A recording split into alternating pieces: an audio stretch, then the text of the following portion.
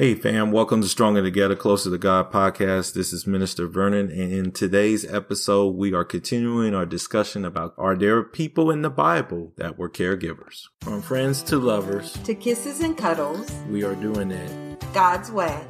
This is Stronger Together, Closer to God.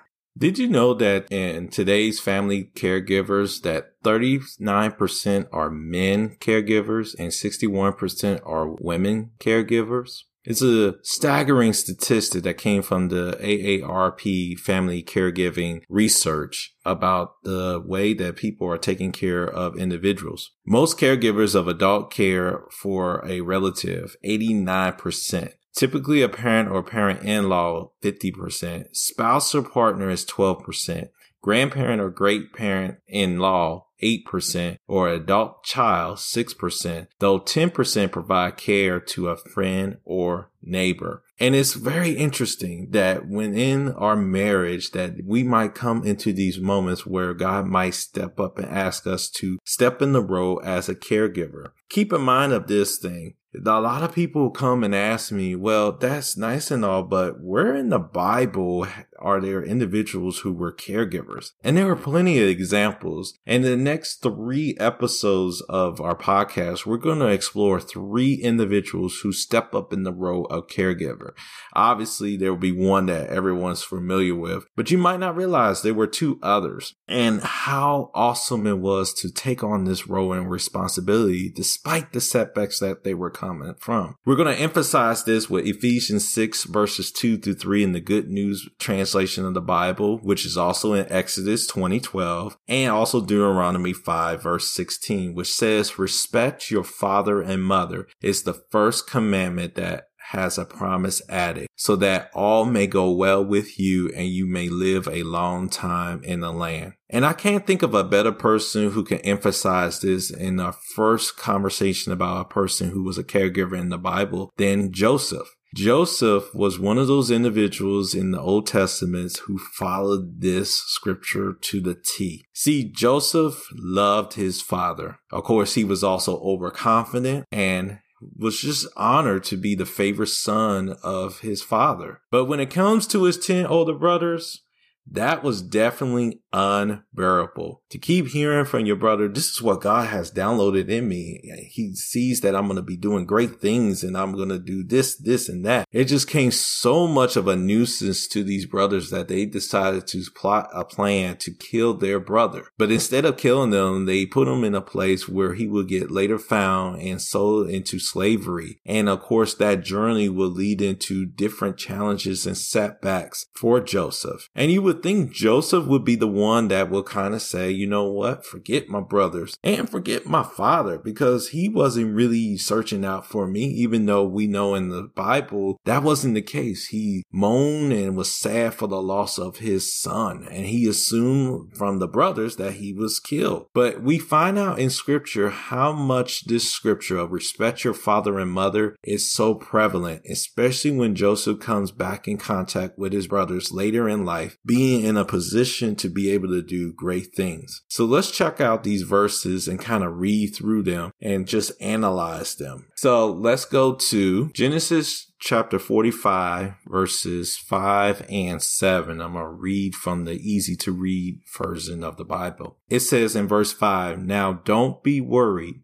Don't be angry with yourself for what you did. It was God's plan for me to come here. I am here to save people's lives. So the setback that happened in the brothers putting him in the position that he was in led to him to not only be able to become more mature on this journey, but you also get an opportunity to see that Joseph also learns how to be a blessing for others. And so he's not worried. He's not upset at his brothers anymore. He has forgiven his brothers for the acts they have done. And we see that he continues in verse 7 of chapter 45. He says, so God sent me here ahead of you so that I can save your people in this country. Now, this is very interesting. And I'm going to Dr. Tony Evans' Bible commentary because I think it does a phenomenal job of explaining what's going on in these two verses. It says, think about it. Had Joseph gotten his way at any point along this journey, he might have stopped God's plan. Had he not been sold into slavery, he wouldn't have been in Egypt. Had he not been falsely accused in Potiphar's house, he would not have been in jail. Had he not been in jail, he wouldn't have met the Pharaoh's servant. Had the cupbearer remembered him and had him released earlier, he wouldn't have been in a place where he could easily summon to interpret Pharaoh's dream. And any one of the links in this chain were broken, famine would have overtaken the land, killing countless people, including Joseph and the rest of his family. All the promises God had made to Abraham, Isaac, and even Jacob would have not come to existence. And that is so much the powerful reminder of us that, as it says in Romans 8:28, all things work together for the good of those who love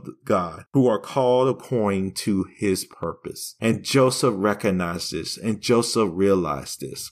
So we see in chapter 45, verses 9 through 11, he gives this awesome command. And this is where the caregiving piece comes in. Reminder, Joseph was married. So he was married. He was blessed with a land and everything. And now he has the ability to bless his father and his brother and the family. And it says, Joseph said, hurry up and go to my father. Tell him his son Joseph sent this message. God made me governor of Egypt. So come here to me quickly. Don't wait. You can live near me in the land of Goshen. You and your children and your grandchildren and all your animals are welcome here. And I will take care of you during the next 5 years of hunger, so you and your family will not lose everything that you own.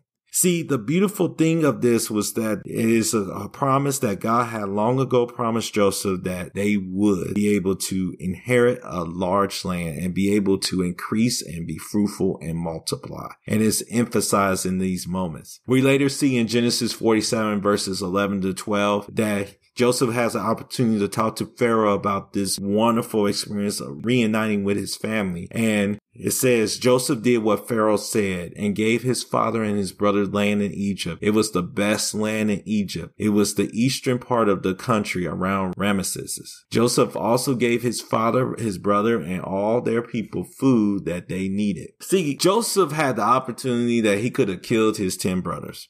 He could have disowned his father for not searching for him and not trusting what the brothers were saying, but he didn't. Instead, he welcomed him home. And this is just a relation that I could understand. I could just imagine there was an experience in my life when I was growing up. My cousins and I were playing in our grandparents' house, playing hide and go seek, and we got into this closet. And I could just imagine my siblings or cousins just being funny and just locking that door where we couldn't get out and banging and asking, help us, get us out of here, get us out of here. And I could have got out of there fuming with rage and wanting to get revenge and going after them, just trying to do payback. I had to learn how to forgive.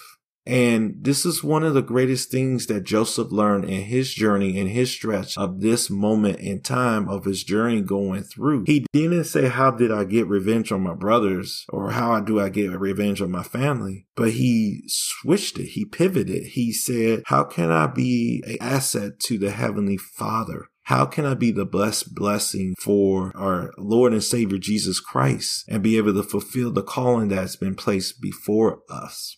See, I believe that Joseph knew, as is stated in Ephesians chapter 4, verses 31 to 32, to do not be bitter or angry or mad. Never shout angrily or say things to hurt others. Never do anything evil. Be kind and loving to each other and forgive each other just as God forgave you in Christ. Why was that so critically important for Joseph to learn this lesson? We see this in Matthew chapter 6 verses 14 through 15, which says, yes, if you forgive others for their sins, your Father in heaven will also forgive you for your sins. But if you don't forgive others, your Father in heaven will not forgive your sins. See, if Joseph did decide to kill his brothers or punish his brothers and not really pay attention and take care of his father, then that punishment would have came on him. That punishment could have came on the people that he was trying to help save. And that was just something that Joseph said, I serve a God who is mighty and proud and be able to take care of me. I should be able to take care of the people who love me, even though they made a mistake, even though they were wrong. And most importantly, I can go back and honor my father and mother by taking care of my father and making sure he's in a safe place and not struggling.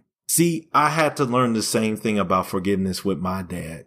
I felt that in the presence of our interactions with each other that he was not there all the time. I did not grow up with my dad all my life. I saw him off and on and talked to him on the phone from time to time. So I was upset about that when I was little and had that mistrust at that time. I felt that trust was not there, especially as I got older and became adult. And I could tell my dad was like, I'm trying to give him wisdom, but he's not listening to me. But I was trying to tell my dad, I feel like God is telling me to go in this direction. I got to trust our Heavenly Father in this direction. And sometimes I was right.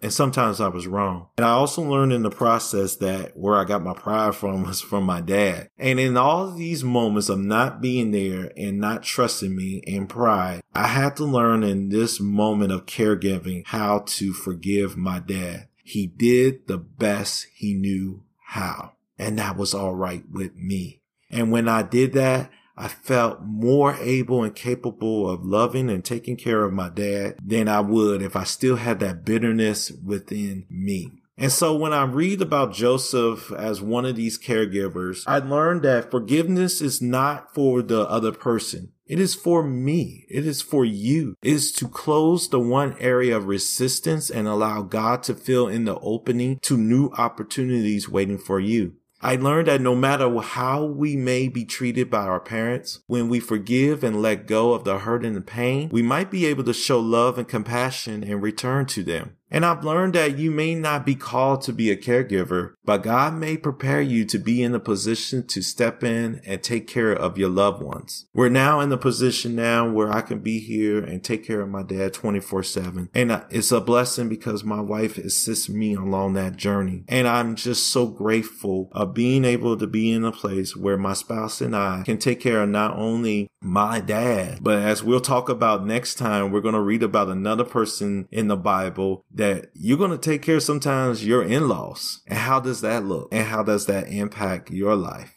I hope and pray that this is a blessing to you. As husbands and wives, this is still the conversation that you got to have. It's what we're going to do if we are stepped into this role and position. I hope this podcast will help you, give you some wisdom and guidance, and know that if Joseph can do it, we can do it too.